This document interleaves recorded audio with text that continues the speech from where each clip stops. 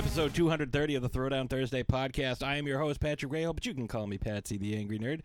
And I am here deep within the confines of Magenta Manor in the Pat Cave, brought to you by Deadly Grounds Coffee, as we are part of the Dorkening Network.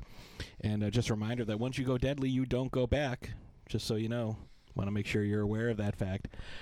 I am not alone, however. I am joined by my co-host on the show and my co-host in life.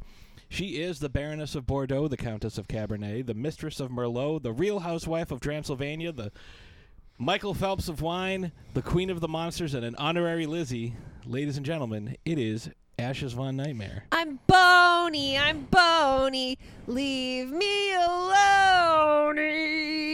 You wiener. Welcome to Wienerville. That was the pickup line I used to seduce you. That's sad. No, that's not true. That's not true. I am not nearly that smooth. No, you are not. I am not. No.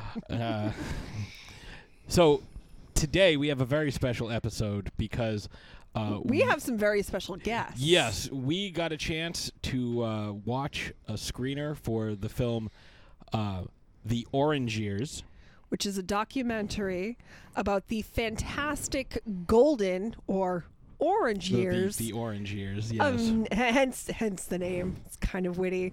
Of Nickelodeon. And I was a little concerned because I got this email not to the Throwdown Thursday email, which is, usually when folks reach out to us, they reach out to us at where you can reach out to us if you have show suggestions or you would just want to say hi. Throwdown Thursday podcast at gmail.com. No, they reached out to my regular email, and I was concerned that this was a film that had something to do with the current political climate of the past 4 years. But I did go ahead and open the email anyways to see what it was, and I'm glad I did because I think I can speak for pretty much everybody in our audience. If you watch TV for, between 1977 and, the last few years, chances are you've got a show on Nickelodeon that is near and dear to you, and that's true for all of us. And we are delighted to be joined by the directors of The Orange Years coming up later on in the show.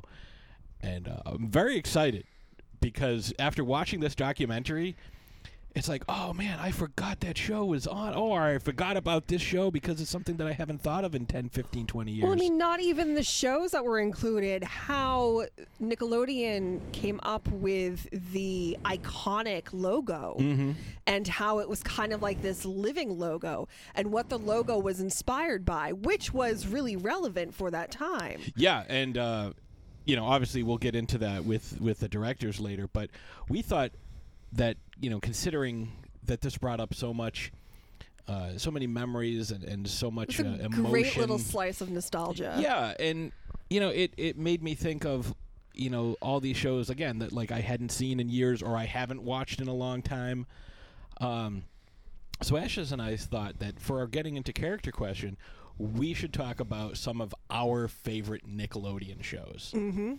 And I'm going to start off because I've told this story many, many, many, many times on this show that my parents were not a big fan of letting me watch The Simpsons because they thought Bart was a bad influence and, they didn't like how dumb Homer was. And it's funny because we could watch as much Nickelodeon as we want. So shit like Ren and Stimpy, that was perfectly fine. Rocko's Modern Life, perfectly fine. And there's a lot of gross and dark humor that goes along with those shows. And that's part of the reason why I loved it. It was almost like, being able to, watch something, it's like, oh, it's like when you're young and your parents are like, oh, here, try this beer, or here, try this wine. They're active, they know something is, they're giving you something that they know isn't exactly the best for you, but in this case, they are under the impression that, oh, it's Nickelodeon, it's kid stuff. Everything on it is perfectly fine. And in that case, those two shows definitely were not the same level of kid-friendly that they thought they were. Well, I think it offered something different for kids to watch. So one of the things I loved about Nickelodeon was that it was all-encompassing for every age range. You could find something to watch on Nickelodeon. So the younger kids had Nick Jr., and that was something that was started early on and kind of evolved into the Nick Jr. that my sister watched growing up, and then evolved even further once, she was done with Nick Jr. and had moved on to watching something else. And they had Snick, Saturday Night Nick, where you sat down on the big orange couch, and it was almost like kind of like TGIF. Yeah. On Saturdays for Nickelodeon shows. They did what so many other networks did, where they centered their programming at certain times and targeted towards a specific audience. So, everything, it was on a little bit later. Yeah, it was like 8 than to 10. typical Nickelodeon programming, because after a certain time it became Nick at Night during the week. Yeah, after 10 o'clock. So it was on a little bit later, and you had shows like All That, which was kind of like the kids' version of SNL. Roundhouse, Are You Afraid of the Dark, Secret World of Alex Mack. I think there was another one. They had All That, which was like an hour long, or sometimes half an hour, but it would roll into Kablam. Oh yeah, Kablam was a thing for a while too. Because that was a little more grown up, and then 9:30 to 10, that was Are You Afraid of the Dark? Because that again, it's like, okay, we have All That, and that's like an all ages show. Submitted for the approval of the Midnight Society. And then, normally it's like, all right, younger kids are going to bed around 9. So, okay, they're going to bed at 9. Now we can start doing the older kid stuff.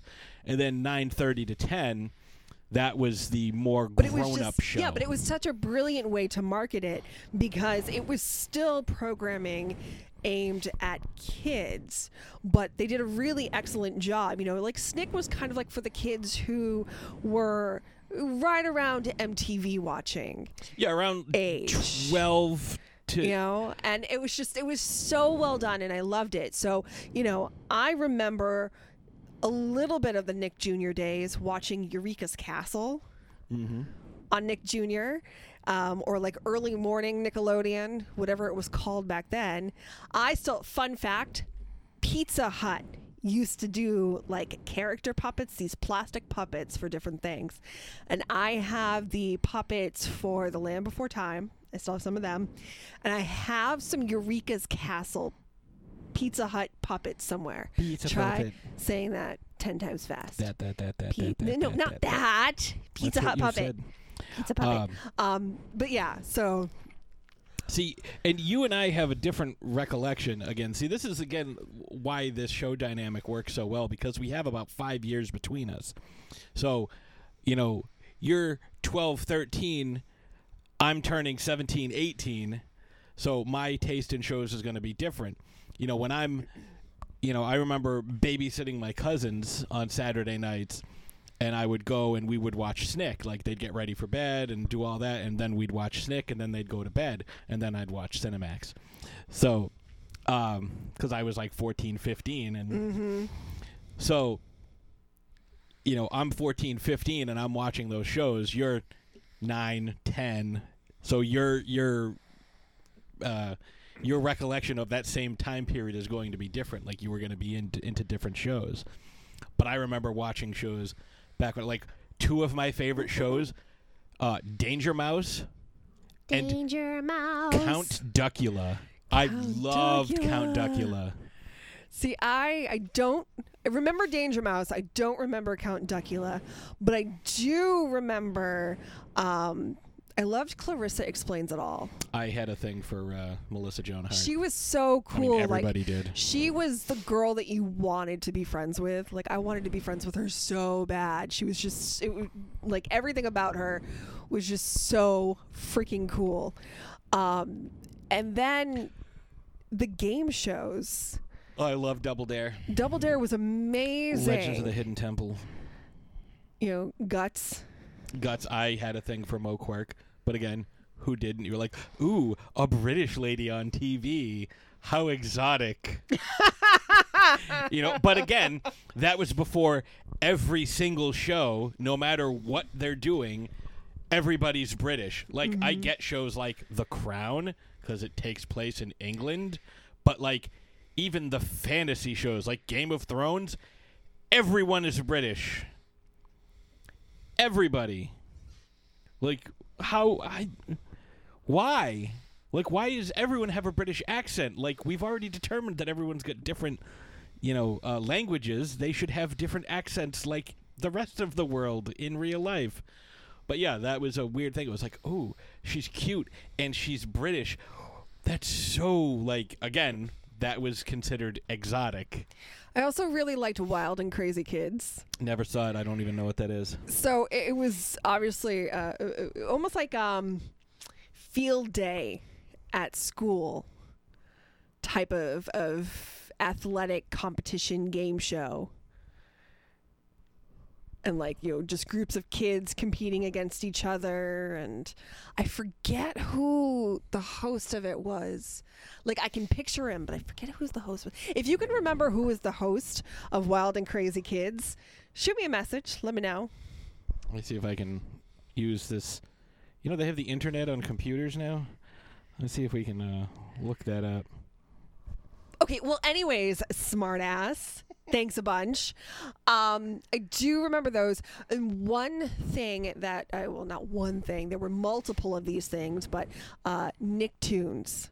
I loved Nicktoons so much. It was a different kind of cartoon. They had several hosts. There was Donnie Jeffcoat, Omar Gooding. Omar Gooding! Jessica Gaines. That's who it was. That's who I remember. Omar Gooding. Yeah, he was in the doc too, I believe. Along with a couple. They had a couple of special guests: Venus DeMilo Thomas, Michael Bauer, Danny Cooksey, Mark Summers. But so before we talk about the Nicktoons, just talking about some of the regular Nickelodeon shows, The Adventures of Pete and Pete, which we'll talk a little more about with our special guests coming up shortly. Pete and Pete was great. It was so weird. And I thought that it dealt with some interesting subject matter. Interesting in the sense that it was so relatable. Yeah, like, a 7-year-old having a tattoo, your mom having a metal plate in her head. But the get you. Emotions and the feelings and stuff. I just thought of we mentioned The Secret World of Alex Mack. Larissa Oleynik was awesome. Mm-hmm. I thought that show was really great. I just thought of one and then it just went away. But that wasn't one that The Secret World of Alex Mack was when I was kind of transitioning away from Nickelodeon. Like, I didn't watch that one that much. Because that's when I started, like you were saying, moving over to TGIF. And, Melissa Joan Hart was over there as Sabrina. Mm-hmm. But I never really watched that show either. It was more like Family Matters, Step by Step. And I think that was it. Well, I used to watch Picket Fences with Tom Skerritt and Lauren Holly. God. Yeah, it was. But then you have the Nicktoons. Oh, and you can't do that on television. Oh yeah, like I couldn't. Barth Cafeteria grossed me out. Like And that's where slime comes from. Yes. And it was interesting to see in the documentary kind of like how slime evolved a little bit. Yeah, like the consistency, the texture of it. It looked like oatmeal for a little while. Definitely changed. Yeah.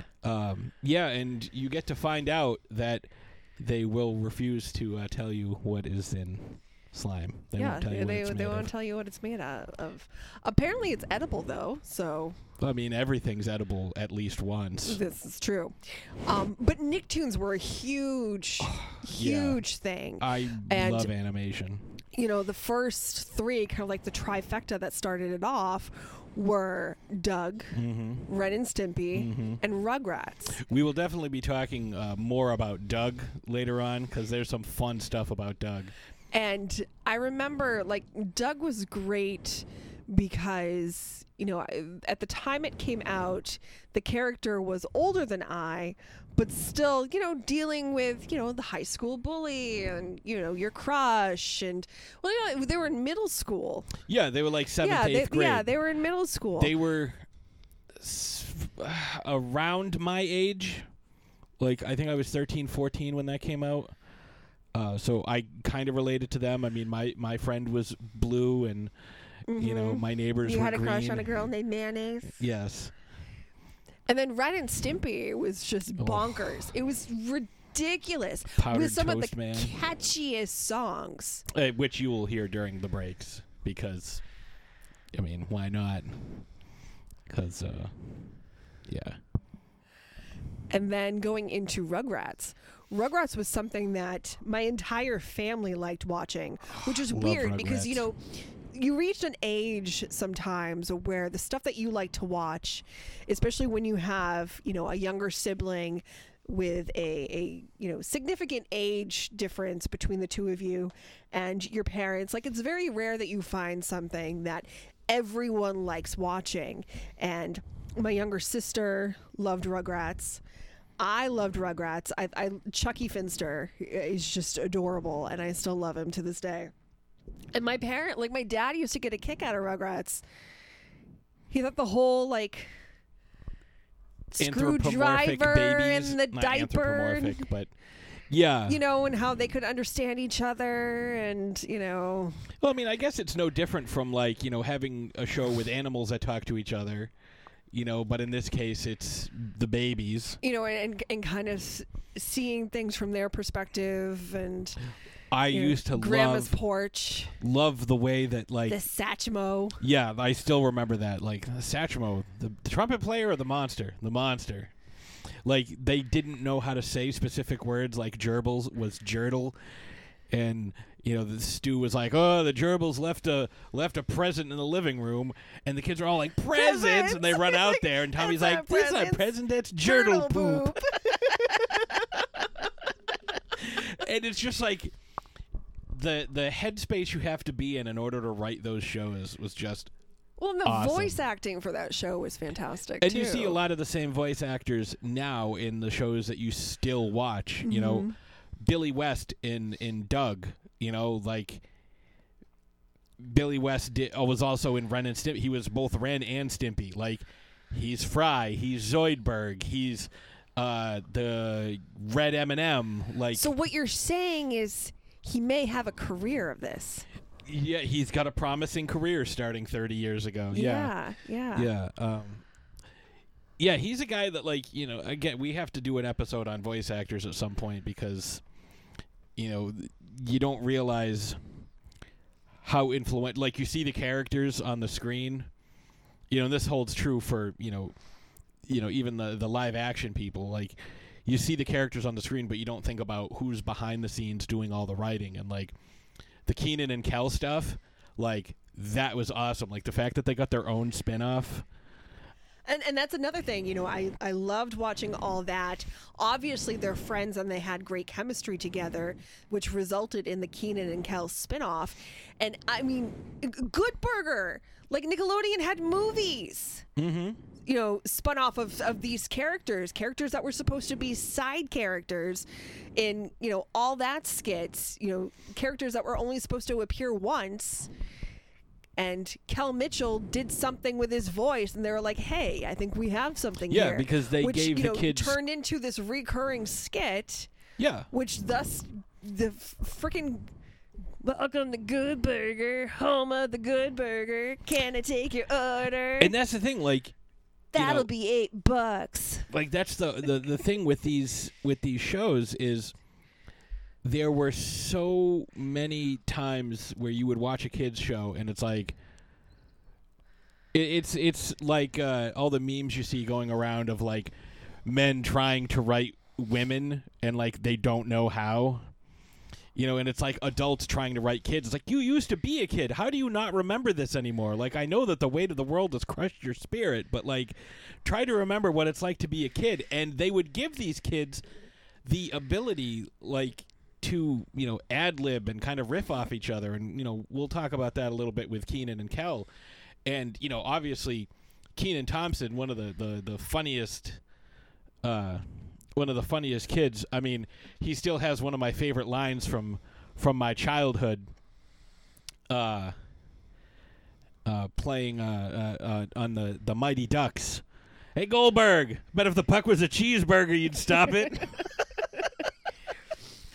I mean, and you see a lot of these kids over and over in these different roles, you know, Mighty Ducks and, you know, Nickelodeon. And, you know, they would sneak off from the Nickelodeon set and go play in Universal because it was all in the same area. And that's another thing that this documentary touches on is the fact that, you know, Nickelodeon in the late 80s, early 90s, early 2000s was an experience. Like, it was part of Universal Studios. You could go, like, that's where their offices were. And that's when the office was, you know, this big, brightly colored, you know, building that had the huge orange Nickelodeon logos, the Splat logo. Yeah, you know, on the top of it. And, you know, I can remember, like, it's one of those scenes, one of those pictures that's just etched into your memory. Right, yeah. Like, I wanted to go there so bad. Unfortunately, like, of all the places we went, we never made it down to Florida. But I mean, addition by subtraction. But that was one of those places. You know, Disney and Nickelodeon. Wow, Nickelodeon Studios. Was just kind of like the mind blowing. Like, I want to go to there. Because it appeals so much to you as a kid. Like, you know, I think Universal Studios... Because it looked like fun. Yeah. It looked like so much fun. And it wasn't one of those places that, you know, was, quote, for kids, and you knew it was going to be fucking lame. You knew it was for kids. Right. Like, you knew that it was made so that you could go have fun there. Like, yeah. like grown-ups built it so you could have fun. They want you to have fun. Yeah, and it's, you know, it's a theme park, so there's plenty of stuff to do, plenty of stuff to buy. Like, for the longest time, Nickelodeon didn't have merch. Like, and then all of a sudden they were like, we should probably start putting some of this stuff up, because that's not what it was about. It was about, you know, it was very much in the Sesame Street mold. Like, we're going to have these shows that appeal to kids, but they're going to talk to kids. They're not going to talk at kids. And I think that's why Nickelodeon was as successful as it was. Yeah, and it kind of brought things to a level that was deep enough for kids to understand, but still light enough for it to be entertaining. And it also didn't beat you over the head with education. Like, some of the Nick Jr. shows were geared a little more towards that, you know, the younger crowd. Like Blue's Clues. I was going to say, the backstory for Blue's Clues was amazing. Loved Blue's Clues so much. You know, that was when my sister was watching Nick Jr., and there were a few Nick Jr. shows that I did not mind sitting down to watch with her, and Blue's Clues was one of them. I couldn't stand loved Blue's Clues so much. Blue the puppy was adorable, and I thought that the color choices for the characters were interesting, and I wish I could talk to somebody about that, because Blue the puppy was a girl. Mm-hmm. And then over the course of a few seasons, Blue the puppy meets Magenta the puppy, and Magenta's a boy dog. Yeah, they did the color swap. Yeah, so, you know, I just thought that was interesting, not ingraining, you know, gender stereotypes of characters into these kids' head. Well, up until the 1930s, pink was given to boys and blue was given to girls. Mm-hmm. That was until, if I am remembering my history correctly, and I might not, the pink triangle that Hitler used to identify gays for his concentration camps kind of necessitated that change in American society. Yeah, I think it had something to do with it. Yeah. But anyways, Blue's Clues, I loved it. And then they introduced Periwinkle the cat, who was just adorable. And then they had Mr. Salt and Mrs. Pepper, who used to help with finding the clues.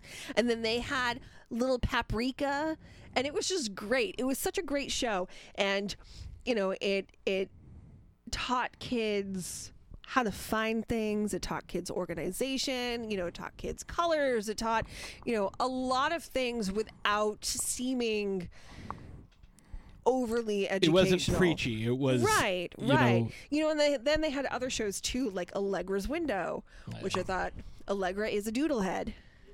Doodlebops? No, doodlehead, different guy.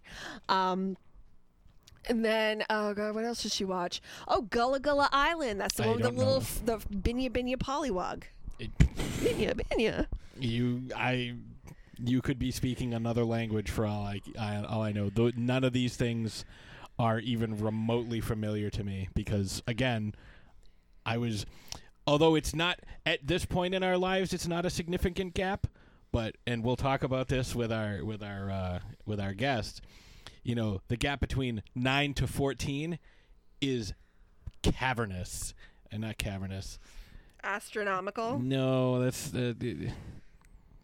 a lot. Yeah, it's a word. It's like it's like a canyon. Like the word to describe. I can't think of it right now. I'm tired.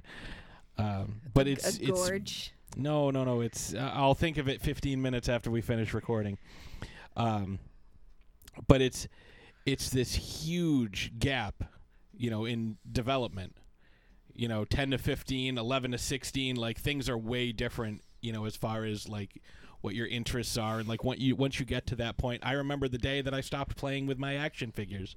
It was just like a switch. It was just like, oh, I don't feel like making He-Man fight Hulk Hogan anymore. And I just stopped. Like, I tried to force myself to keep doing it, and it just stopped. And then, kind of like the tastes that I had for TV shows changed. I mean, I still love animation. I will still watch a lot of these old Nick shows. I love me some Ren and Stimpy. And my brother, Dan, who you can see on the Loudest Sports Show every Friday, his artistic style, every time he tries to draw a human, it looks like if Rocky Dennis was on Doug. And that is the best way to describe his art style. Like, everyone he draws looks like if Rocky Dennis was on Doug. Yeah. So it had a huge impact on his life as well, apparently. But Nickelodeon was so great, and it's created these fond memories of shows that I still go back and revisit. All Real Monsters. Written by one of our former guests, Mike Price. SpongeBob SquarePants, which I totally... I forget sometimes that it's a Nicktoon because it you kind were of in college. Came out. Well, yeah, like we were talking about last week with our guest Alyssa Botello. Go watch Junkie on YouTube, by the way. It's on posted to the group. Yeah, so go to find it in the group and watch it. It's good. SpongeBob came out when I was in high school, so it's kind of past the time that I think of, when I think of Nicktoons, I think of kind of like the core of Nicktoons that came out in like the mid-ish 90s. Yeah, and SpongeBob is one of those, like... Well, and it's still on. Right. And that's one of those shows, which a lot of the Nickelodeon shows were, where it's jokes that are funny for kids because there's like annoying repetition, or funny, like the characters are funny, but there's the artwork is stuff silly hidden in there that kids aren't going to get, that their parents or us as adults can appreciate, like the fact that it's called Bikini Bottom. Sandy Cheeks. Yeah, Sandy Cheeks and Bikini Bottom. Yeah, like it's like that stuff that we will get that a 6, 7, 8, maybe even a 12-year-old might not get. Right. Depending on the emotional maturity of that 12-year-old. Yeah, you're right. Like, Nickelodeon was such a huge part of everybody's childhood for the last almost 40 years, over 40 years. And, you either had Nickelodeon or you had the Disney Channel. And I know Nickelodeon was more accessible to some people than the Disney Channel was, because Disney Channel wasn't like cable. Like, Disney Channel was an extra package. Yeah. And I remember living in different places that, we had access to the Disney Channel. And don't get me wrong, I grew up watching Disney films. Disney animated films will always hold a special place in my heart. But when it came down to watching the shows, Nickelodeon won every time. Oh, yeah. Nickelodeon blew Disney out of the water. I still remember it was the basic cable package in Worcester. Nickelodeon was channel 52. I still remember that. I mean, it was part of that. It was, it was in my rotation of channels depending on, what day it was. It was USA, TNT, MTV, because back in the early 90s they were still playing music. But Nickelodeon was one of those things that was a staple. It's like, okay, it was one of those things you would plan your day around. At this time, on this day, they play this show. Yeah. It's like, okay, we're going to watch this and this. We don't really care about this show, so we're going to switch it over to this channel to watch this show. Then we have to make sure we switch it back to catch this one. It's like certain shows didn't appeal to us. We weren't big into like Pete and Pete or Salute Your Shorts or that was another really good Hey one. Dude. Yeah, Hey Dude. I didn't get into any of those shows. About the animation, I was all about it, but the live action stuff, like those in particular, like I tried watching them a few times, and it's just one of those things. Like, it just didn't appeal to me. It wasn't my type of show, so I just and I would watch something else. So we want to know, what are some of your favorite Nickelodeon shows? What favorite Nick memories? Yeah. Let us know. Hit us up on the Facebook page, on the Twitters, or you can email us at throwdownthursdaypodcast@gmail.com. And I know I'm waiting to hear what Coop is gonna say, because I know Coop is a big Nickelodeon guy. So with that being said, we're going to take a break, and when we come back, we will be joined by our very special guests. That's right. So stay tuned and enjoy the Nickelodeon music. Deadly Grounds Coffee knows how important your coffee is to you. Every batch is roasted to perfection with a unique special method that brings out the richest, deepest, smoothest flavor you'll ever find. We're coffee freaks too, and deadly serious about our brew. Just one sip and you'll know why we say, once you go deadly, you don't go back. It's truly coffee to die for. So when you're ready to get a little deadly, get online and order yours at getdeadly.com. It's coffee so good, it's scary.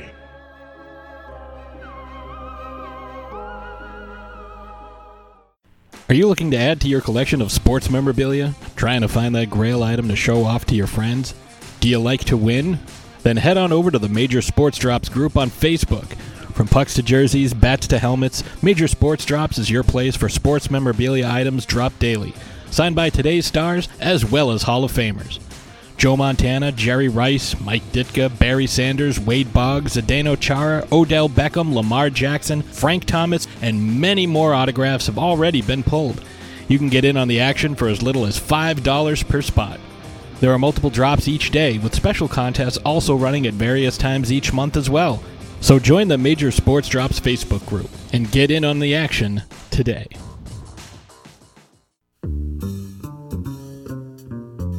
Hey, kid, you want a toy? Uh-huh. How about a bike? No. A video game? No! Well, okay. You pick a toy. I want... Log! Boy, oh boy! Yes, Log. All kids love Log. What rolls fast stairs, the motor impairs, rolls over your neighbor's dog. What's great for a snack and fits on your back? It's long, long, long. It's long, long. It's big, it's heavy, it's wood. It's long, long. It's better than bad, it's good. Everyone wants a log. You're gonna love it long. Come on and get your log. Everyone needs a log. Log from Blammo. And we are happy to announce on the show to welcome to the show Scott Barber and Adam Sweeney, the directors of The Orange Years, the Nickelodeon story. And guys, thank you so much for taking time and joining us this evening. Thanks for having us. We're super pumped to be here. Yeah, thank you so much. Now, Scott, I see that you this is not your first foray into a Nickelodeon-style documentary, as you were a producer on Forever on Awana as well. This is my first. Forever on Awana was one that we were helping out with. Yes. Okay, so this is your first, directorial. Correct. Yes, All right. This is our first. Yes, exactly. And I saw you had another one coming out later on. We'll talk a little bit about that because I want to plug that one at the end. And Adam, this is your directorial debut as well, and you also worked on the prequel Strike Back: A Fan's Journey, which I'm guessing is all about the prequel Star Wars trilogy. Yep. And you guys both directed this, so let's just get right into this because Ashes and I watching this last night, the nostalgia was palpable. Like, I cannot even begin to put into words how happy this documentary made me. Like, it brought me back to a really happy time in my childhood. And being a huge fan of Nickelodeon and the Nicktoons and all of these shows, it was such a nice, especially with everything kind of going on right now, that nice little bit of nostalgia just to kind of, it's almost like extra dessert. Like it was just so delicious and great, and I ate it all up. So my first question to you guys is, why Nickelodeon? Why decide to make a documentary on the fantastic orange years of Nickelodeon? So we have been we've been fans of Nickelodeon, and we've been friends really since the early 90s, about 1991. And one of the ways that we became friends is I moved away. We both came from houses of divorce, and we stayed friends by calling each other when we would watch Nickelodeon all the time. So we would watch Are You Afraid of the Dark? We would sit on our own big orange couches and talk to each other as we watched Snick. We had written scripts together and had some relative success, but they always got handed off. And something gets sometimes inevitably lost in translation. So we had both worked together through our jobs of doing many documentaries, and we decided we kind of wanted to take our destiny into our own hands and have some more creative control from the beginning to the end. And we knew that a documentary was the most accessible and affordable way to tell a story. And we kind of had been kicking around some ideas of things that we were passionate about. And we kept going back to Nickelodeon. And so we did research, and we were really kind of dumbfounded that nobody had done it before. And so we decided that was our story. That was something that we were passionate about. It was very personal and meant a lot to us. And we took a look at it. And what we really focused on also was the importance that this couldn't just be empty calories. And so we wanted to make sure that it wasn't just putting the classic characters and people that you loved on screen and then just kind of having a I love the 80s or I love the 90s episode, right? We wanted to make sure that there was a story behind it. And so when we started really digging deep and doing the research and we found out about Geraldine Laybourne, that's whenever we knew that we had something special. So what was the most challenging aspect of either getting the folks together or just getting this kind of off the ground? I think that getting it off the ground, that's exactly it. Getting it off the ground was the hardest part. Adam and I, we did an Indiegogo together to raise funds to do this. And that's all we had when we went into this. We were able to say, well, we did an Indiegogo, but that also allowed us, it let us know that there was a fan base for this. The fact that our Indiegogo was successful, because of that, we knew that there was other people like us that really wanted this. But, when we were both first-time filmmakers, and so, to reach out to people that we didn't know, because we had nobody booked in the beginning, to reach out to people and get them to trust us to tell their story and to be able to do it justice, that took a little bit of work, understandably so. Everybody was excited that this was happening. Everybody was really forthcoming and wanted to be a part of it, but that was definitely the most difficult part was booking those interviews, getting to people. When we had no inside track. It's not like Adam and I worked for Nickelodeon or knew somebody from Nickelodeon. We were just some guys who really thought this was an important story to tell. So I think that was probably one of the biggest challenges, was just getting booking the interviews in the very beginning.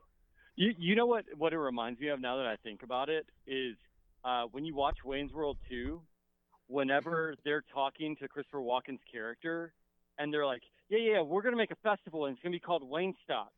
And they're like, and we're going to have Aerosmith, and we're going to do we're also going to have Pearl Jam or whoever, right? Yeah. And that's kind of how the Indiegogo was, right? Is that we were confident in the story, but the reality is, and we did hear that, right?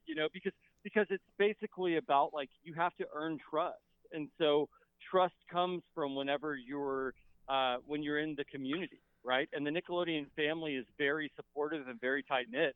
And so there were times where, you would ask someone, it's like, hey, we would love to interview you and have you on. And they're like, so who do you have so far? Right. And at the very beginning, we were like, we have a hope and a dream. And that was what you had. You know what I mean? Like, we were like, we would love to have you.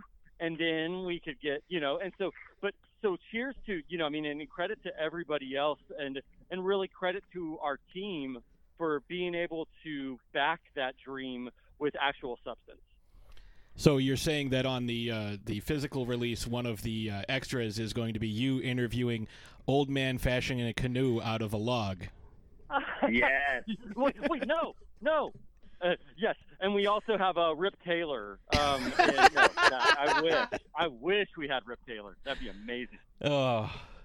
So was there anyone you wanted to interview that you couldn't get? Because you guys got some great interviews. Larissa Olenek, Melissa Joan Hart, Kenan Thompson, Kel Mitchell, Tom Kenny. Yeah, Lori Beth Denberg, like all of the, Danny Tamborelli, all of these people that we know, we grew up with. Some people who look Have like not they, aged. Josh Server, like hasn't aged a day. Nope, has not. So was there anyone you were hoping to get that you couldn't get that you can tell us about? That's tough. When we started this, we made a list of, this is our dream. If we could get everybody we wanted, this is kind of who it is. And then we made our list of people that this is the bare minimum. This is, we knew to feature a show, we had to get at least one person that was on screen and then one person that was behind the scenes to speak to that. Where did the show come? Where did the idea for the show come from? All that stuff. And so we made a list of, this is bare bones. And pretty quickly our bare bones list got demolished. And then our dream list kind of got demolished. We got more people than we ever thought we could have. And we were so grateful for that. I don't know. I mean, we could have filmed forever. Are there people, I'll let Adam answer that. I'm sure there are people that, we didn't get that we wished we had, but I'm really happy with the people that we did get. Yeah, I think that there are people, because the reality is once we got to the finish line, whenever we knew that we had to wrap, there were definitely like people like Iggy Pop and someone like Toby Huss, like who played Artie, the strongest man in the world, and there are a couple of others. Like we were in talks to talk with Amanda Bynes, and she deserves her day in the sun as well. The reality is, based upon the budget that we had and the time frame.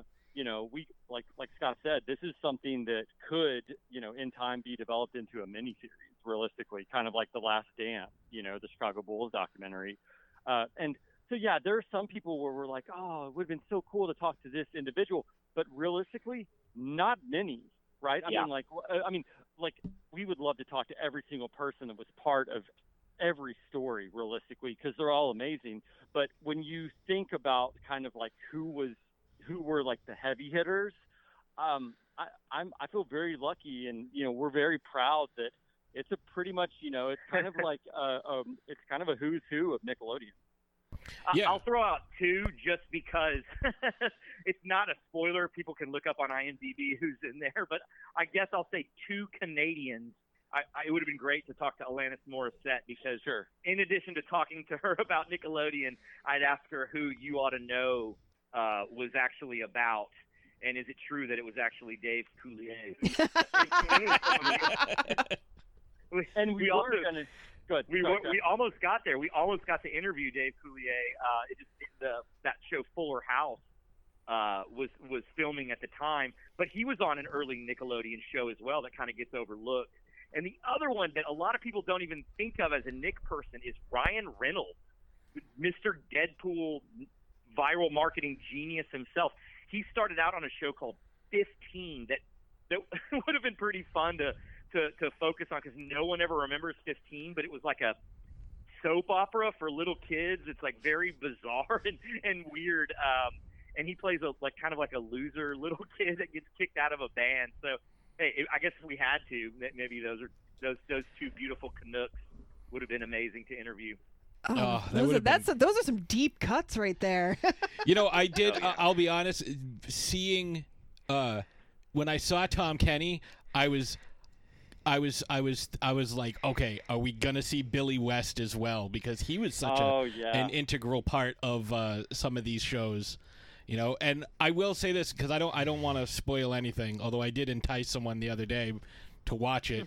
I said, you find out what gets thrown into the fire for the Midnight Society. Like you find out the secret, and they're like, "Oh, what is it?" And I'm like, "You got to watch it to find out." Yeah. You are in like the de facto Midnight Society now, both of y'all. Mm-hmm. Like we can't just let you got to watch it. Like you can't just like you know what I mean. Like you don't get to just have the secret, the secret of the ooze. Like whenever it just no. You got it's a rite of passage. Yeah. Oh, absolutely. So, all right. So we went over what the most challenging aspects was, but how willing? You touched on it a little bit, but how willing were folks? How willing were they to do this? Because there's certain parts where there. I think it was Larissa Oleynik talking about like the Nick Takes Over Your School, and they were saying how it seemed almost like an excuse to just have a reunion. Was there anybody that gave you pushback like that? Like, well, I'm not really interested in doing like a reunion or a Where Are They Now type thing, or was everybody just like, yeah, let's talk about it?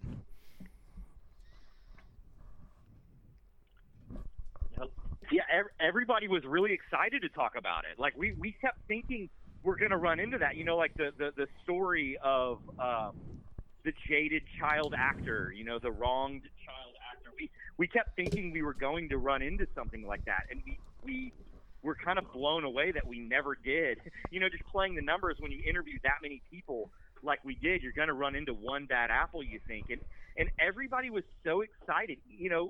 People that aren't into acting anymore, they did it. People that are still in the entertainment industry, they did it. People that are in the entertainment industry and have gone on to do huge things and Nickelodeon isn't even really what they're known for, like Graham Yost, Lisa Melamed, Tina Thompson. They were willing to do it too. We were kind of blown away. We kept thinking that was going to happen, and we're kind of like blown away that it never did. And people, a lot of them offered additional support, right? So you'd be starting the interview and somebody like Mark Summers would say, have you talked to this person?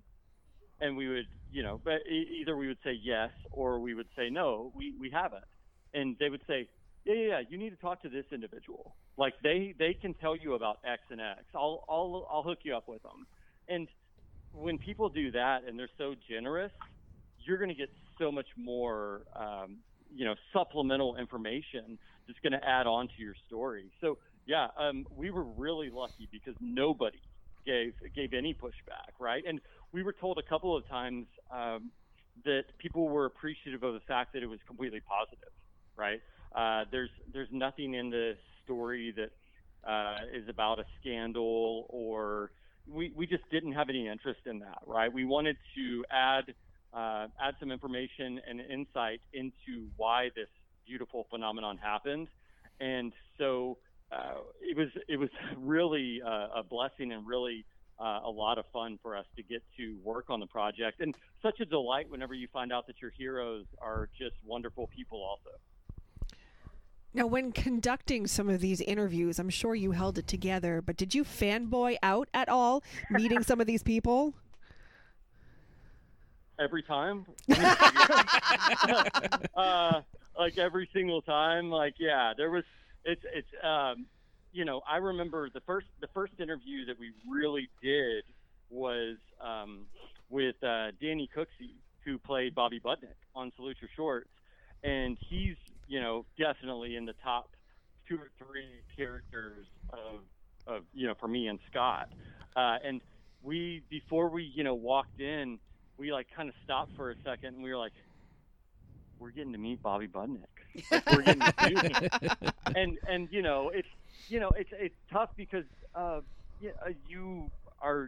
you're meeting your heroes every single time, right? And it's very important not to be Chris Farley on the Chris Farley Show from Saturday Night Live. And so we did, I think we held it together, and I think it helped that both of us were there to be able to do that.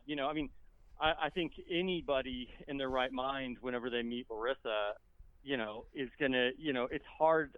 We had somebody on our team that was like, hey, so should we tell her, should I tell her that I had a crush on her whenever we were growing up? And we were like, we all did. Don't say that.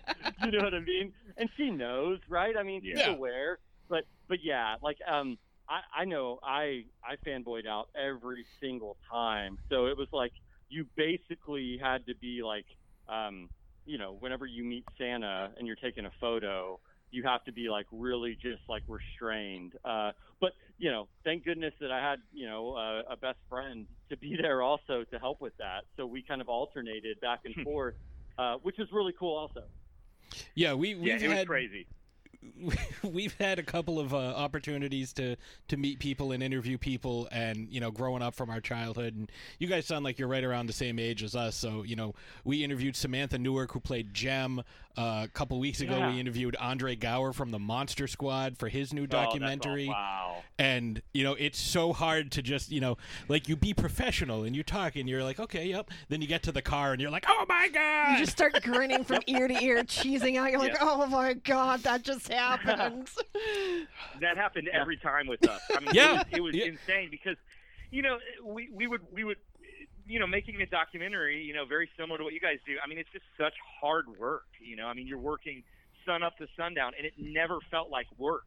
And we always made sure to kind of pinch ourselves and go, don't let this fall into just being work. We never lost sight of how lucky we were. I mean, one, to get to work on a project like this and get to meet all these amazing people. I mean, that's something that people would kill to get that opportunity for, And one of the things, as a person watching this documentary, one of the things that I really enjoyed was the overall energy of the documentary, how positive it was. And you can tell that it was put together by fans, for fans. And that's just something that's so appreciated, because it's not like you're sitting there talking at us.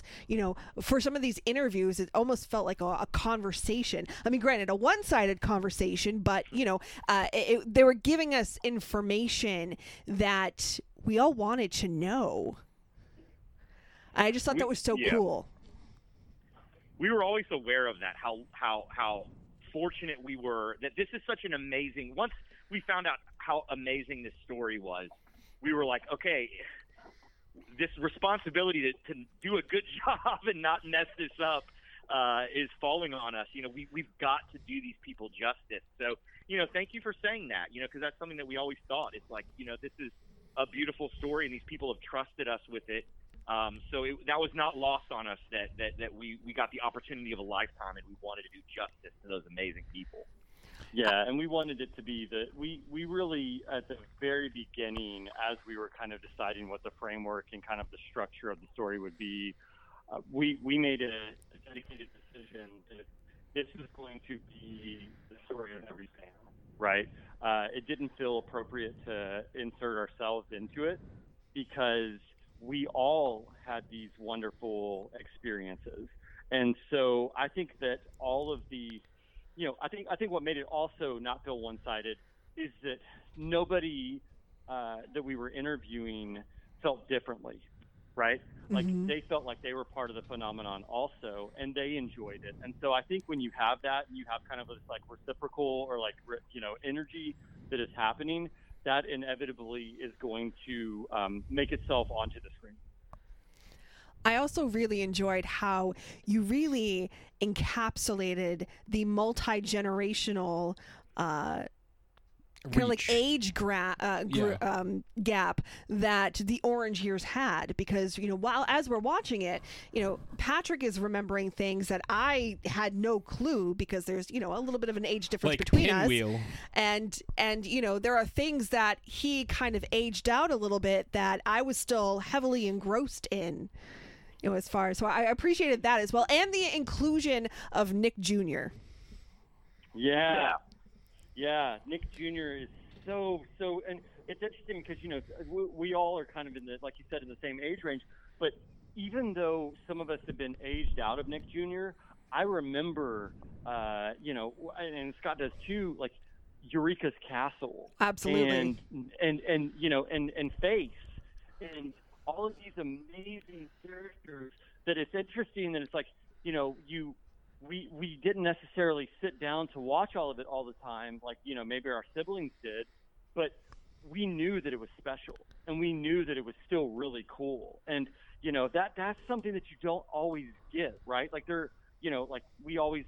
we compare Nickelodeon to kind of like the phenomenon of Star Wars, right? Mm-hmm. And there are different generations, but there aren't, I don't think, a lot of people that are going to argue that the original trilogy isn't the best, right? Whereas, like with Nickelodeon, anybody could stake a claim and go, SpongeBob SquarePants, Drake and Josh, iCarly, those are some of the greatest shows of all time. Or they could say Pinwheel, you can't do that on television.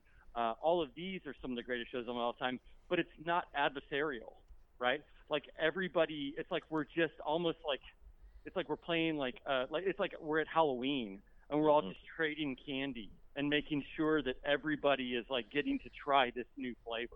And that's really exciting. And, it adds on, and it really kind of like elevates your experience of Nickelodeon. You think about it, some of these shows only came out like 4, 5, 6 years apart from each other, and that doesn't seem like that long, but to a kid, that's like a lifetime, So it is interesting that, some of the shows towards the end of our documentary, Adam and I weren't really watching, so we had to do more research, and that was fun. It was fun to get to be more objective. It's like, okay, I didn't really watch this show, so I'm learning about it as we're doing it. Yeah, that's really interesting. 2 or 3 years is everything in a kid's life. It's the difference between being, 10 years old versus 14 or 15. You think about where you were at those 2 points, and they're probably very different. So, that was something that we were hoping, kids that maybe were into Nickelodeon later, that maybe All That and Kenan and Kel, that's when they got into Nickelodeon later on. They can learn about shows like You Can't Do That on Television and see how that show influenced the later shows, where the slime came from and stuff like that. Spoiler alert. And then also, vice versa, kids that were, more older and watched You Can't Do That on Television can learn about shows like Kenan and Kel and All That came later. And we just wanted it to be enjoyable for everyone. Our goal is always, hey, even if you've never really heard of, even if you didn't watch Nickelodeon from a totally different generation, hopefully you'll still enjoy this story of these underdogs. You know, it's just a story about people and their journey at the end of the day. Yeah, and there's a lot of content that went with Nickelodeon that, you know, I hadn't. If you had asked me prior to watching the documentary, name, you know, 10 shows, most of what I was going to tell you was going to be anime. You know, Count Duckula, Danger Mouse, you know, Ren and Stimpy, you know, Rugrats and All Real Monsters, all that good stuff. And then I'm seeing some of this stuff like, you know, the news, I will say the segment with Magic Johnson, and that's all I'm going to say. Wow. Like that. Yeah. I totally forgot about that. And it's just like, I remember what was going on at that time. I remember being young, and I remember knowing, you know, that there was so much that had to do with that. You know, again, trying to be as ambiguous as possible because I don't want to give anything away. Like, that scene is just phenomenal. There was so much it was, you know, teaching to kids. It wasn't pandering to them. You know, it was like if Sesame Street was an entire network. You know, there was, because Sesame Street had so many of those individual, you know, like, you know, snippets and all these different genres kind of put together. And that, to me, is what Nickelodeon was. And I think you guys really, like, you know, really brought that out to the forefront and reminded me, you know, because I'm pushing 40 at this point, and I remember sitting in the basement, you know, watching, you know, Snick, you know, and watching. God, I used to love Snick so much. Meltman and The Flesh and Kablam!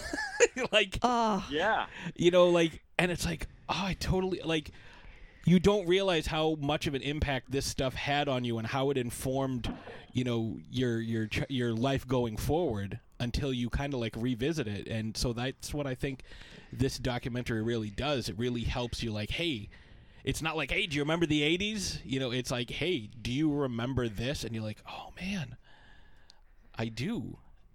And so I think you guys did an exceptional job with that. Well, thank you. It means a lot, because we definitely felt a responsibility to do right by these people that were so, you know, in this network that was so amazing, and is still so amazing. I think that talking about, you know, with the Magic Johnson segment, it's interesting that it's coming, that the film's coming out right now in a period where children are having to struggle and learn about a pandemic that is completely unexpected and is very new. And so I think, in addition to that, social and environmental issues that, you know, they're having to experience and tackle that, you know, we didn't have to worry about so much. And so I think that it will be really interesting to look ahead and see how children's programming helps navigate that. And, you know, to Nickelodeon's credit, they still are doing moments of silence for, you know, to focus on Black Lives Matter and to, you know, and it's in good hands, right, with Brian Robbins and Chris Viscardi, who were creators of, you know, of all that, and then the Adventures of Pete and Pete. So that attention to detail, you know, we really always talked about it, and our North Star, we always said to each other, is we know that we love the stories. Now we need to find out why we love the story. And so it is really cool to see that it wasn't just people throwing spaghetti on the wall. It was done with substance.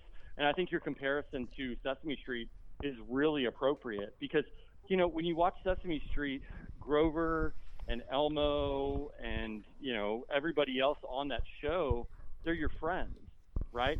And it's so smart that Jim Henson and all of the group and everybody else, like, you know, that helped me on Sesame Street, that if you look at it, all of the characters were the same height as the kids, right?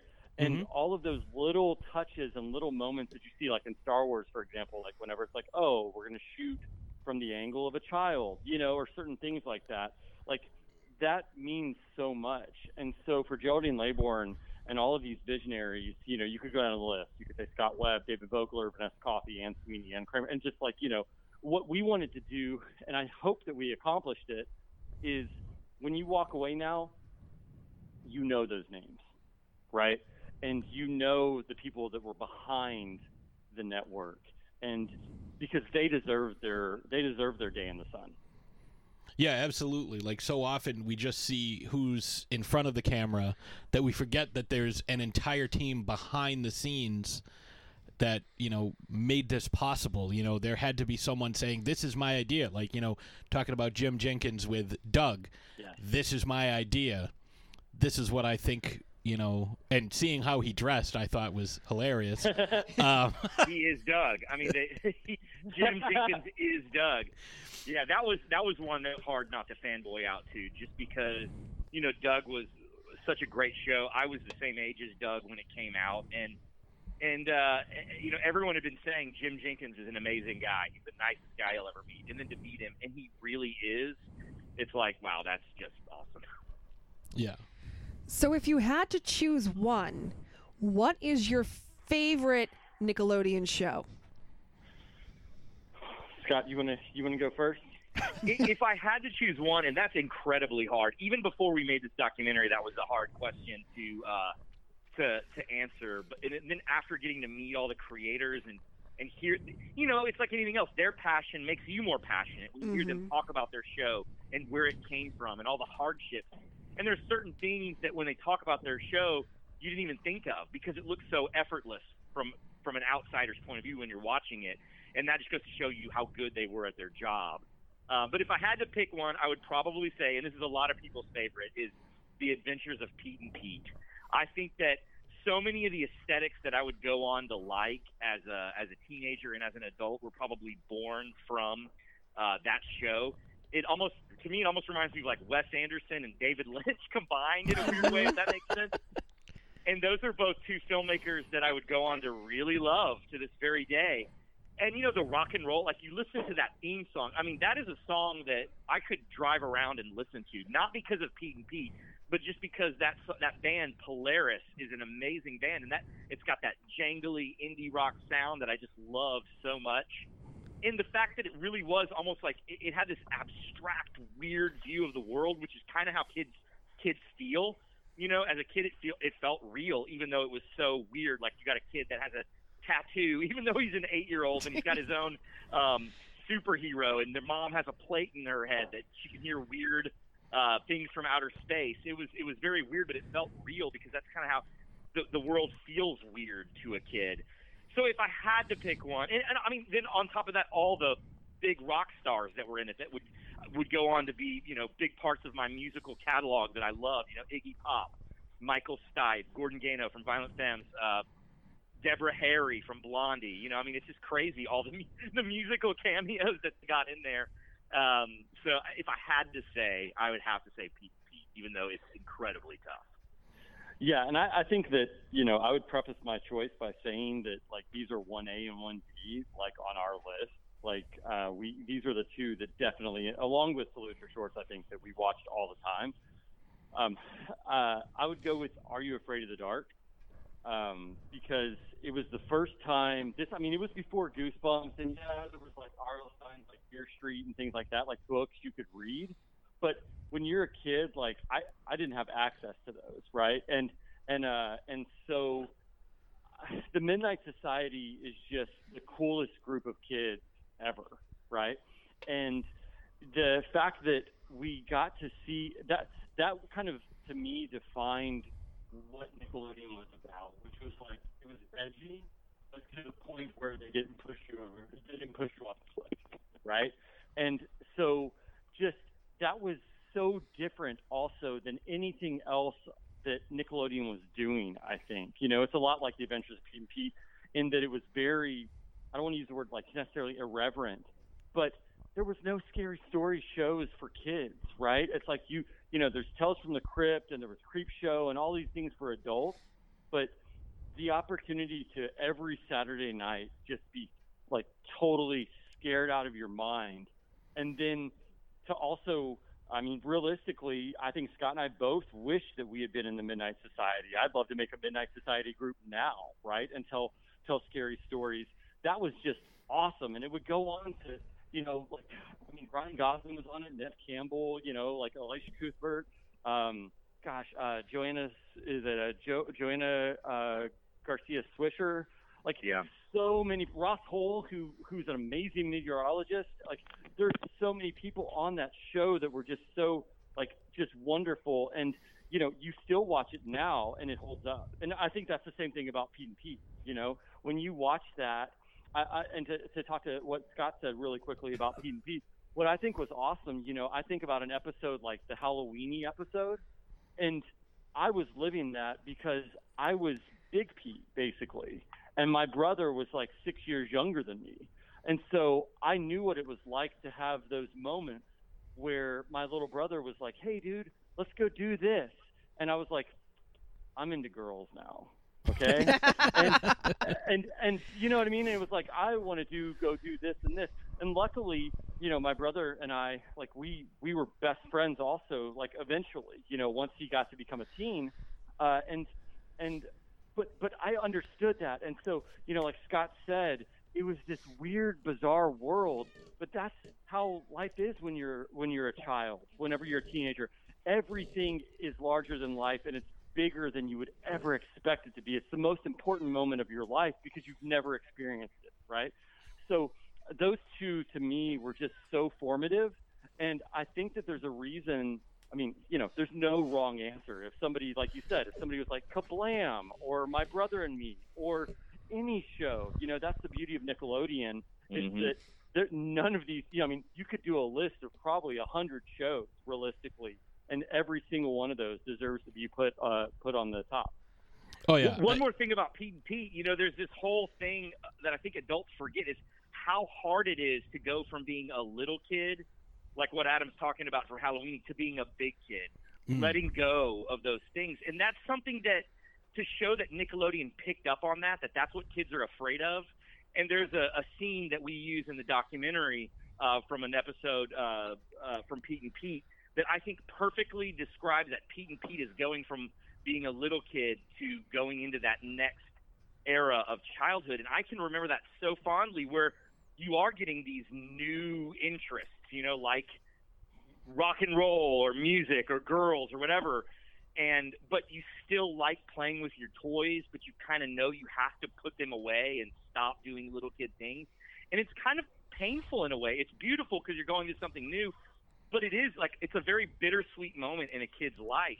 And I think that that show and then Clarissa are two of the best shows I think that really showcase that. And again, that's like Pete and Pete. It was a very abstract show, but that thing that kids go through is very real. Yeah, and having two younger brothers myself, one 2 years, one 8 years younger, I could definitely relate to that. And I remember watching, Are You Afraid of the Dark? And me and my brother and a couple of the neighborhood kids were like, all right, this is what we're gonna do. We're gonna do that, but we're gonna jump on a train, right? And then we're gonna we're gonna sneak out of the house. We're gonna jump on a train, and then we're gonna go to Boston, and we're gonna do that. We're like, what the hell do we know? We were 8. What? This is. But go ahead. I was say, this is a very well thought out plan. Oh yeah, no. And for what it's worth, me and my cousin definitely did the same thing and jumped on a train. And we, in hindsight, it's that you could have died, you fool. What were you thinking, But that's the thing about childhood, right? Is that you think that you're bulletproof, and you don't know, you don't know what you don't know. Right. And I think Scott was right. Is that they found a very poignant and beautiful way to examine these transitional and formative moments of your life without pandering to us and without making it sound like they knew. It's when you watch Dawson's Creek, I love Dawson's Creek. I'll be the first to say it. I remember vividly watching it, and as much as I wanted to date Katie Holmes or Michelle Williams, I knew that nobody else talked. This was a 42-year-old man that was writing a script, right? It's that's kind of like how Juno was for me to a degree. Is I was just man, I wish when I was 15 that I could talk like that, And there's something to be said for that hyper stylized form of storytelling, right? There's nothing wrong with it, but I didn't feel like when I was watching Nickelodeon, I didn't feel oh, adults created this. right? Like it felt like it was in the hands of children, and that's because Geraldine Laybourne and the rest of the creative team took their time to really ask kids what they wanted, and that really shone through. And I think that it also helped to have some really talented actors pulling this stuff off. Like, I'm sure there's a lot of stuff that was ad-libbed and scripts underwent some changes as the kids delivered the lines. Maybe you just let Keenan and Kel riff off each other for a little bit and see what you get. No doubt. Yep. They did, and they talk about that. Yeah, in the document, talking to Keenan and Kel and all that people, they got creative. They got creative input, which is how forward-thinking is that? You've got these kids, and they're not looking at them as kid actors; they're looking at them as just performers. And if you got a good idea, go with it. And we talked to Kel about that. Some of his most iconic roles, not to spoil it, but he had a hand in creating. That's pretty darn cool. Yeah. So yeah, I know. And the reality. No, I'm sorry. Go ahead. No, go ahead. Oh, I was just gonna say, like when you talk, I mean, there's a reason that Kenan Thompson is, has gone on to become one of the greatest comedic actors of all time. And when you interview someone like Lori Beth Denberg, it's, it's obvious that it's like they didn't need a script to be hilarious, right? They were just like they were basically kid geniuses, and so yeah, I think that when you trust somebody to get to have those opportunities, that's whenever something really dynamic is created.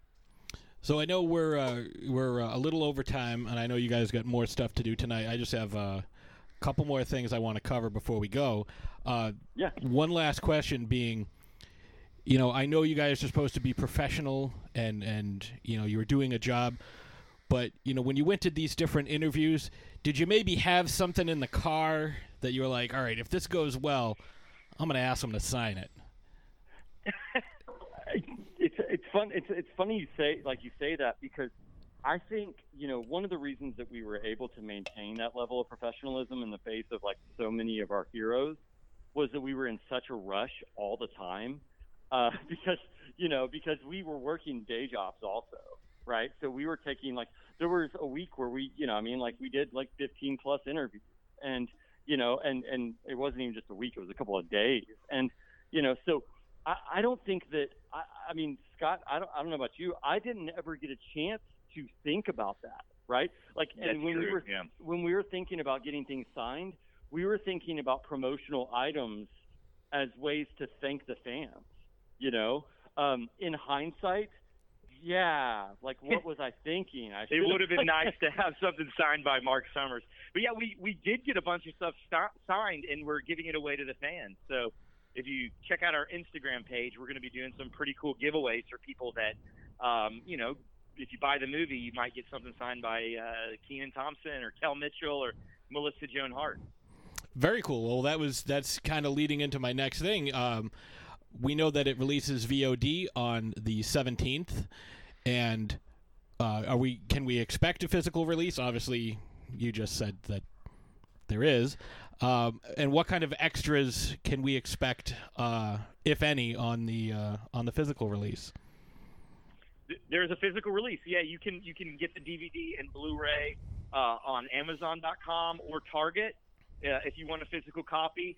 Unfortunately, this one doesn't have really any good extras, but hopefully for future pressings, we're looking into releasing all this, either like a extended cut or some cut scenes somewhere. But this one is just a movie, so but it's still awesome. Still a fun, amazing ride. And like you said, there's options for if you order it from you guys, you might get something. So where can folks follow you on social media to get the latest updates on not only this movie but all your upcoming projects?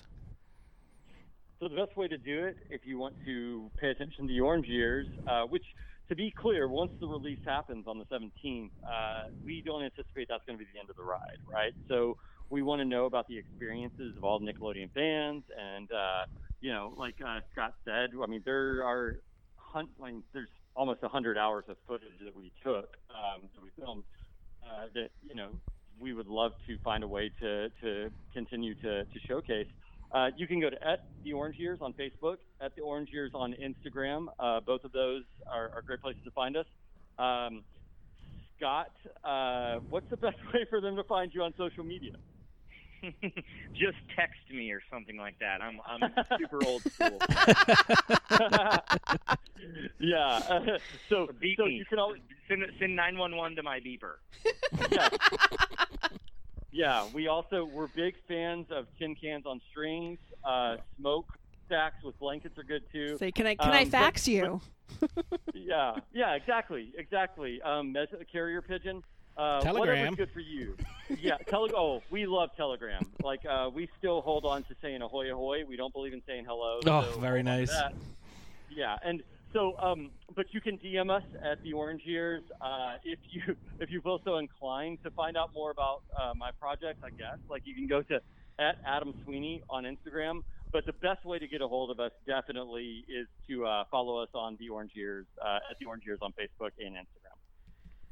Well, gentlemen, I want to thank you very much for joining us tonight and spending more time than we normally would. I say the Orange Years of Nickelodeon were a very weird and gross and magical time, and you guys did a fantastic job capturing that. Thank you so much. And we look forward to listening to y'all more. So thank y'all again for having us, and we hope that y'all have an amazing time. And anybody else who watches it, thank y'all for watching in advance. All right. Well, thank you guys so much. We'll be right back.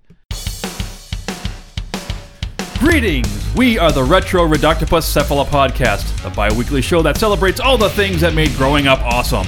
He's right.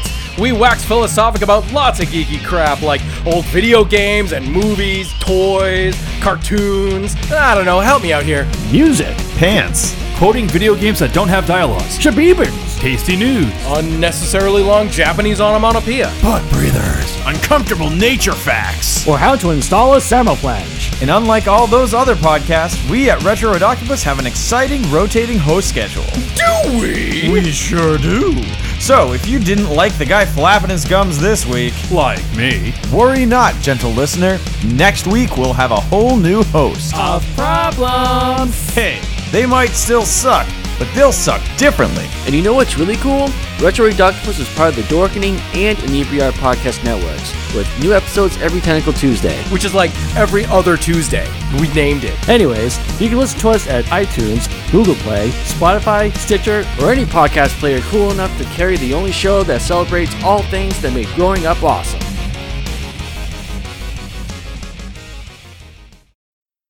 Hey, what's going on? I'm Steven. And I'm Ron. And we're the hosts of the Super Retro Throwback Reviews audio podcast. If you like to hear the latest pop culture news with some smart-ass commentary as well as the latest movie reviews, then check us out. Also, we're a multi-award nominated podcast, so we're doing something right. God knows how that happened. So check us out on all major podcasts and distributors, and check out Super Retro Throwback Reviews on all social media platforms.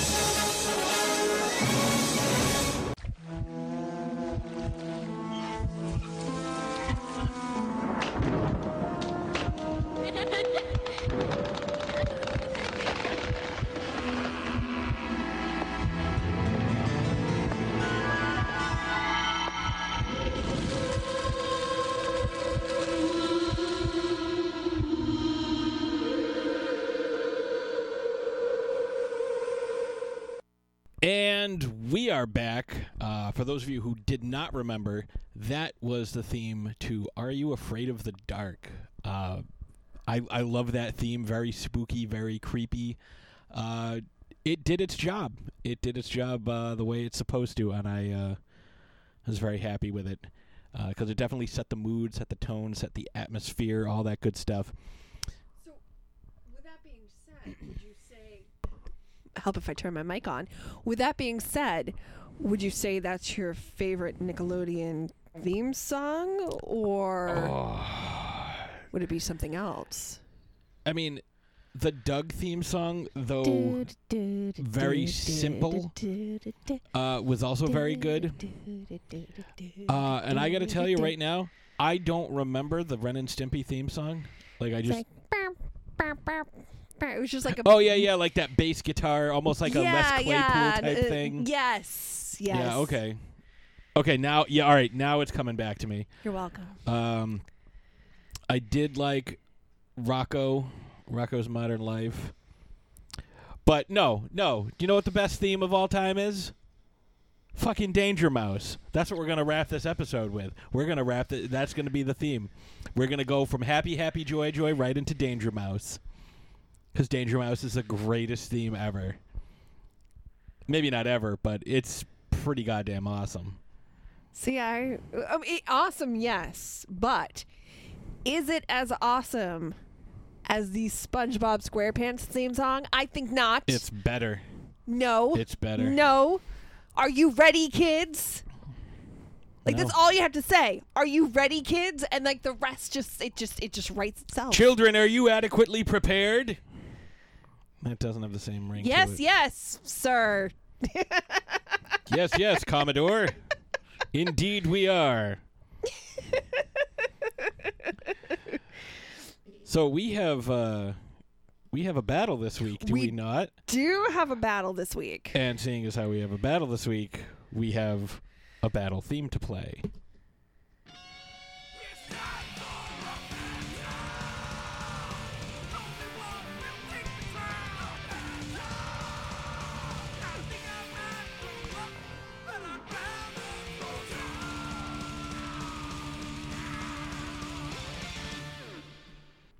So, Ashes, what do we got this week? Submitted for the approval of the Midnight Society. The Throwdown Thursday Society?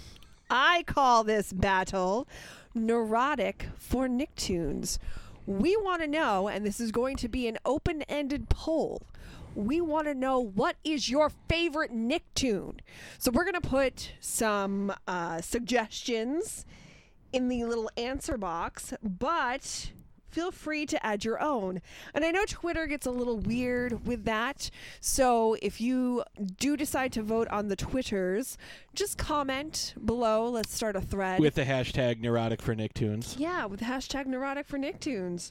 So, I mean, obviously you could choose from and pretty much anything. Doug, Rocco's Modern Life, Ren and Stimpy, Rugrats, All Real Monsters, Hey Arnold, which we didn't even talk about Ed, at Ed, and all. Eddie.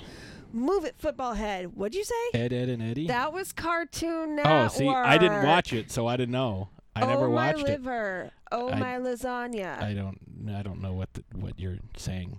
Canadian Squirt Guns. Look it up. Ed, Angry Beavers. Cat Dog. Alone in The World of Wild Cat Dog. Thornberries. Smashing. With the smashing voice talent of one Mr. Tim Curry. SpongeBob SquarePants. Rocket Power. Yeah, I never watched that one. As told Dave by Ginger. The Fairly Odd Parents. Dave liked that one. Dude, that one was all right. Invader Zim. That one had they had like that one stretch where like everything looked the same, like all the animation was very similar. It was like Kim Possible and some of those other ones where like everything looked the same. Okay, but Kim Possible was not Nickelodeon. See, I never watched it, so I don't know. That was the Disney Channel. Well, I know that I saw the same animation over and over because it's very similar. Call me, beat me if you want to reach me at the Disney Channel, not at Nickelodeon. I don't know. I literally never watched the Disney Channel ever. So I have no idea. I just know that I've seen similar animation styles.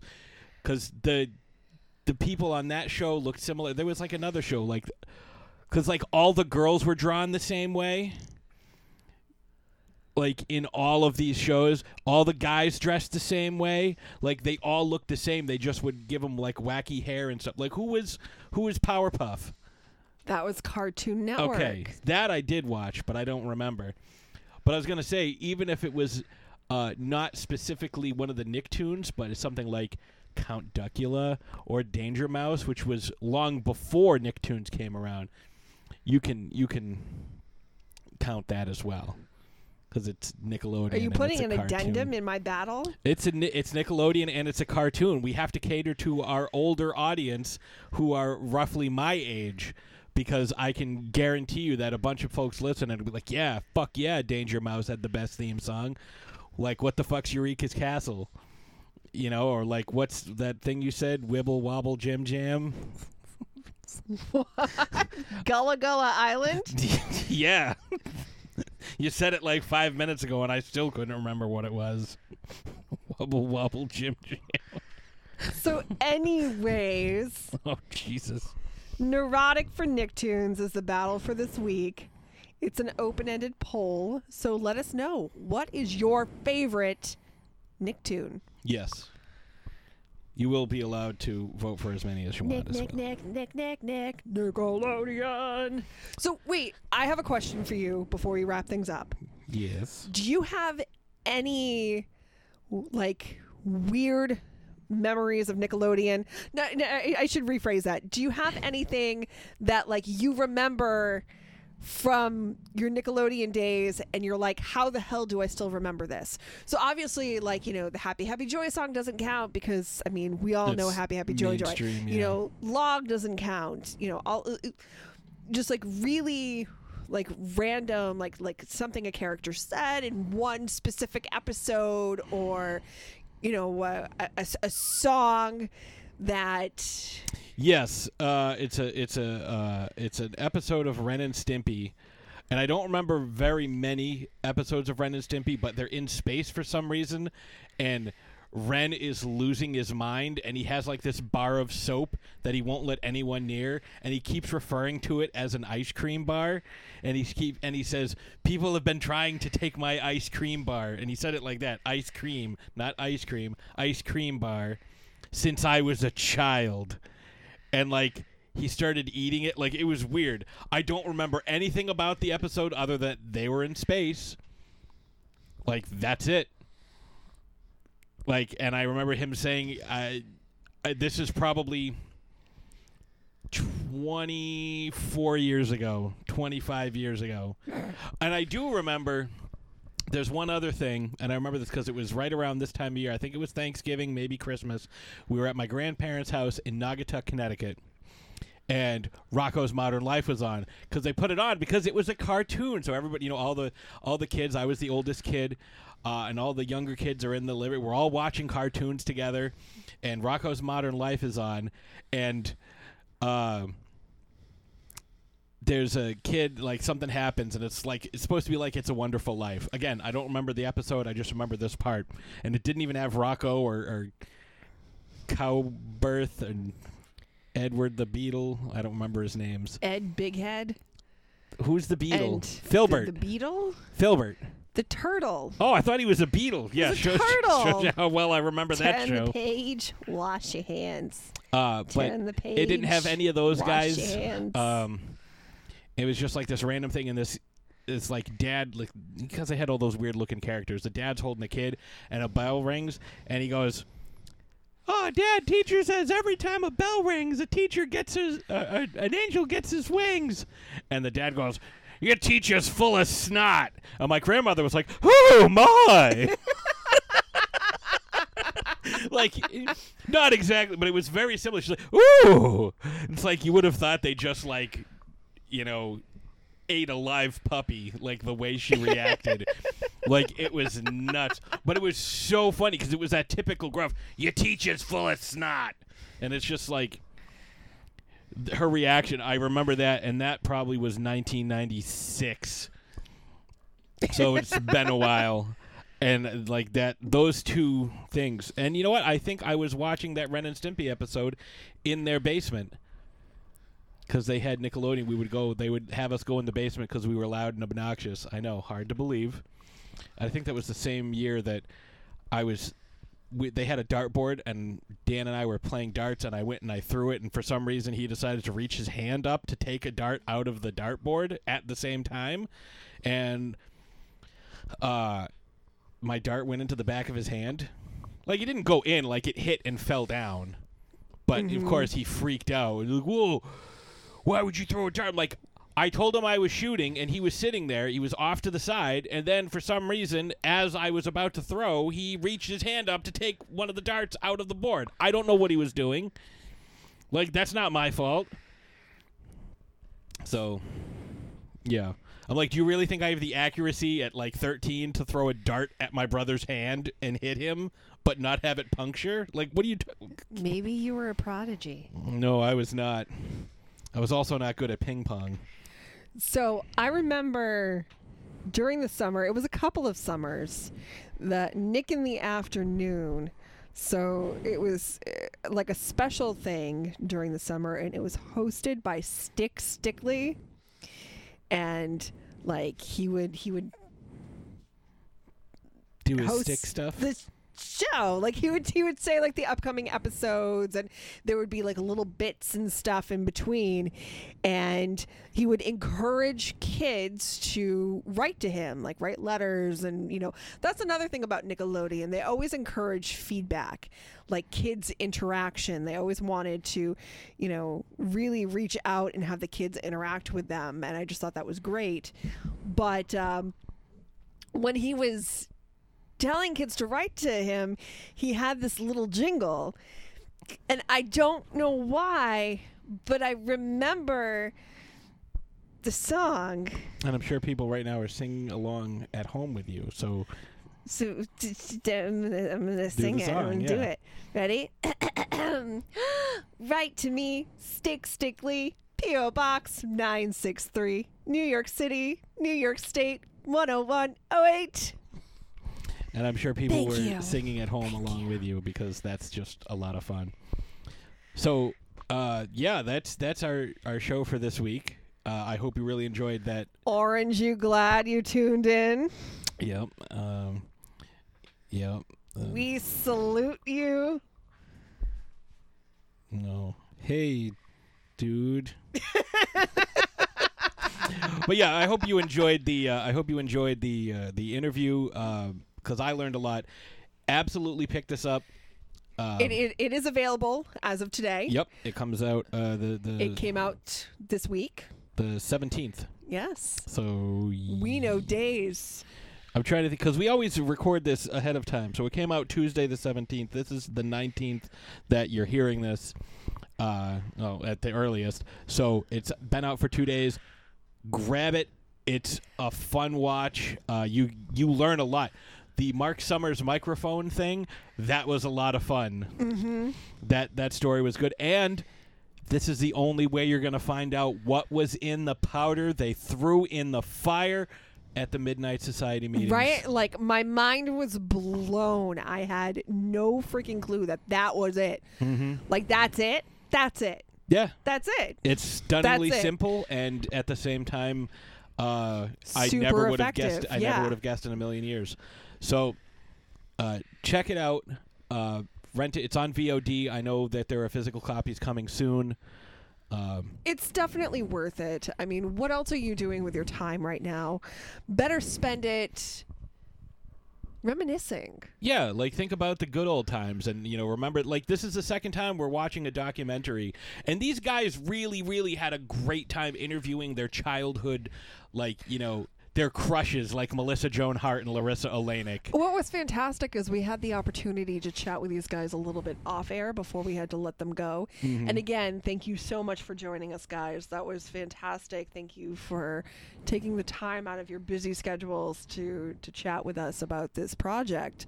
But they kind of fanboyed a little bit and kind of gave us a little more information about some things, and it was really cool. Like it's really awesome to see things put out by people who love what you love.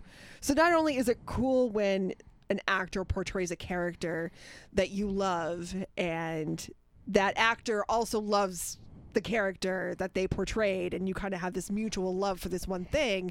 But it's really cool when somebody puts out a project like this, a documentary, and the reason why they decided to do something like this, to undertake this huge project, is because of this love that they have for this specific thing, and the fact that it's something that, I don't think I know a person who doesn't know what Nickelodeon is, who hasn't watched a Nickelodeon show, who hasn't been affected by this television station, at some point in their life. So it's really cool to kind of have, to meet someone and have a mutual shared interest already.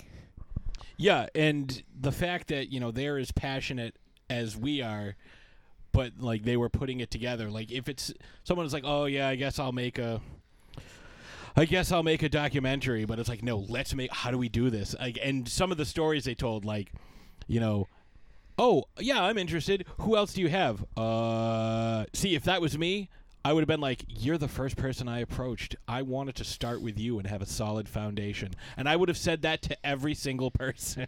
And be sure to follow the Orange Years on Instagram because they're posting some fantastic stuff, some giveaways. You can win some signed memorabilia. Yeah, and that's definitely something you'll want, especially you know, if you're a big fan. I was actually looking, you know, I was curious. People like 3D print some of this stuff.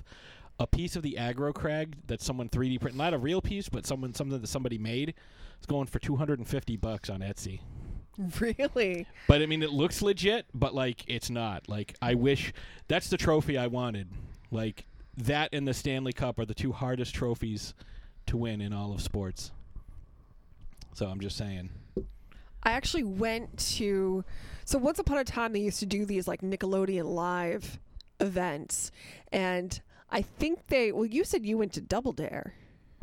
I did, and it was a live thing, and they were pulling people out of the audience, and they pulled people that were right in front of me. I was so close. And I remember going, my parents took my sister and I to Guts Live, and they were also pulling people from the audience, and I didn't get chosen, unfortunately, but it was really cool to be there. And Mike O'Malley was there. I don't think Mo Quirk was there. Oh, but, then fuck that place. But I think one of the other, like, because they had a couple of different, like, announcers and stuff. I know Mike O'Malley was, like, the head guy, but he was there.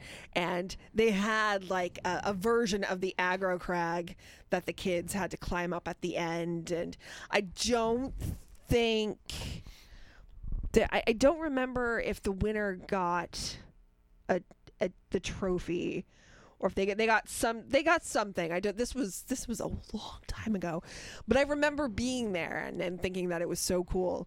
And then we saw Rugrats live for my sister's birthday. That's a hell of a strain on the animator's wrists. Yeah, no, it was people in Rugrats Oh, costumes. really? They didn't just animate it live? Yeah, like it almost looked like mascot costumes. I mean, it could have been a table read.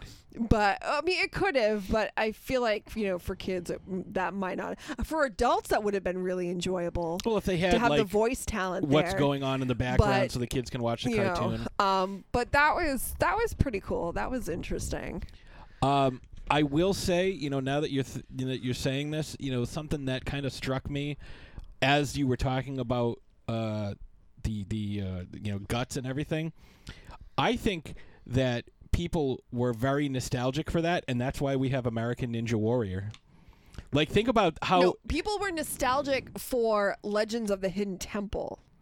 I think that's a little bit of both, because you have to climb to the top of this thing and then hit and the button, and then steam comes out. Yes. That's Legends of the Hidden Temple, and that's Guts.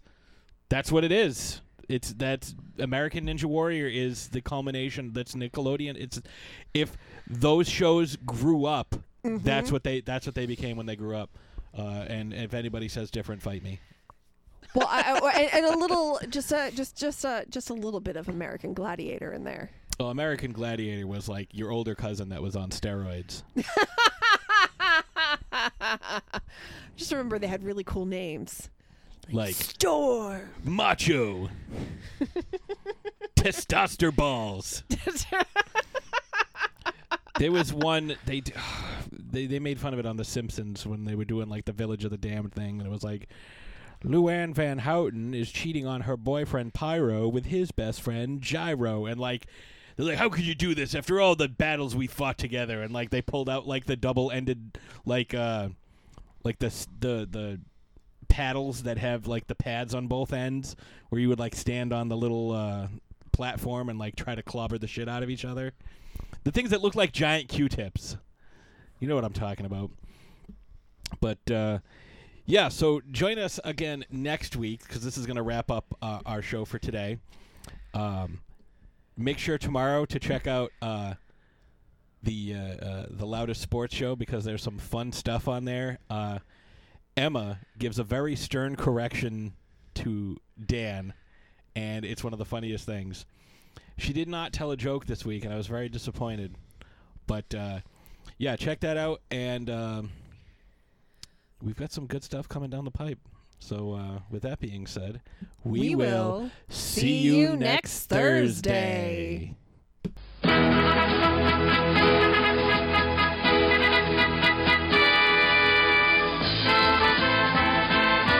He's the greatest. He's fantastic. Wherever there is danger, he'll be there. He's the ace. He's amazing. He's the strongest. He's the quickest. He's the best. Danger Mouse. Danger Mouse. Danger Mouse.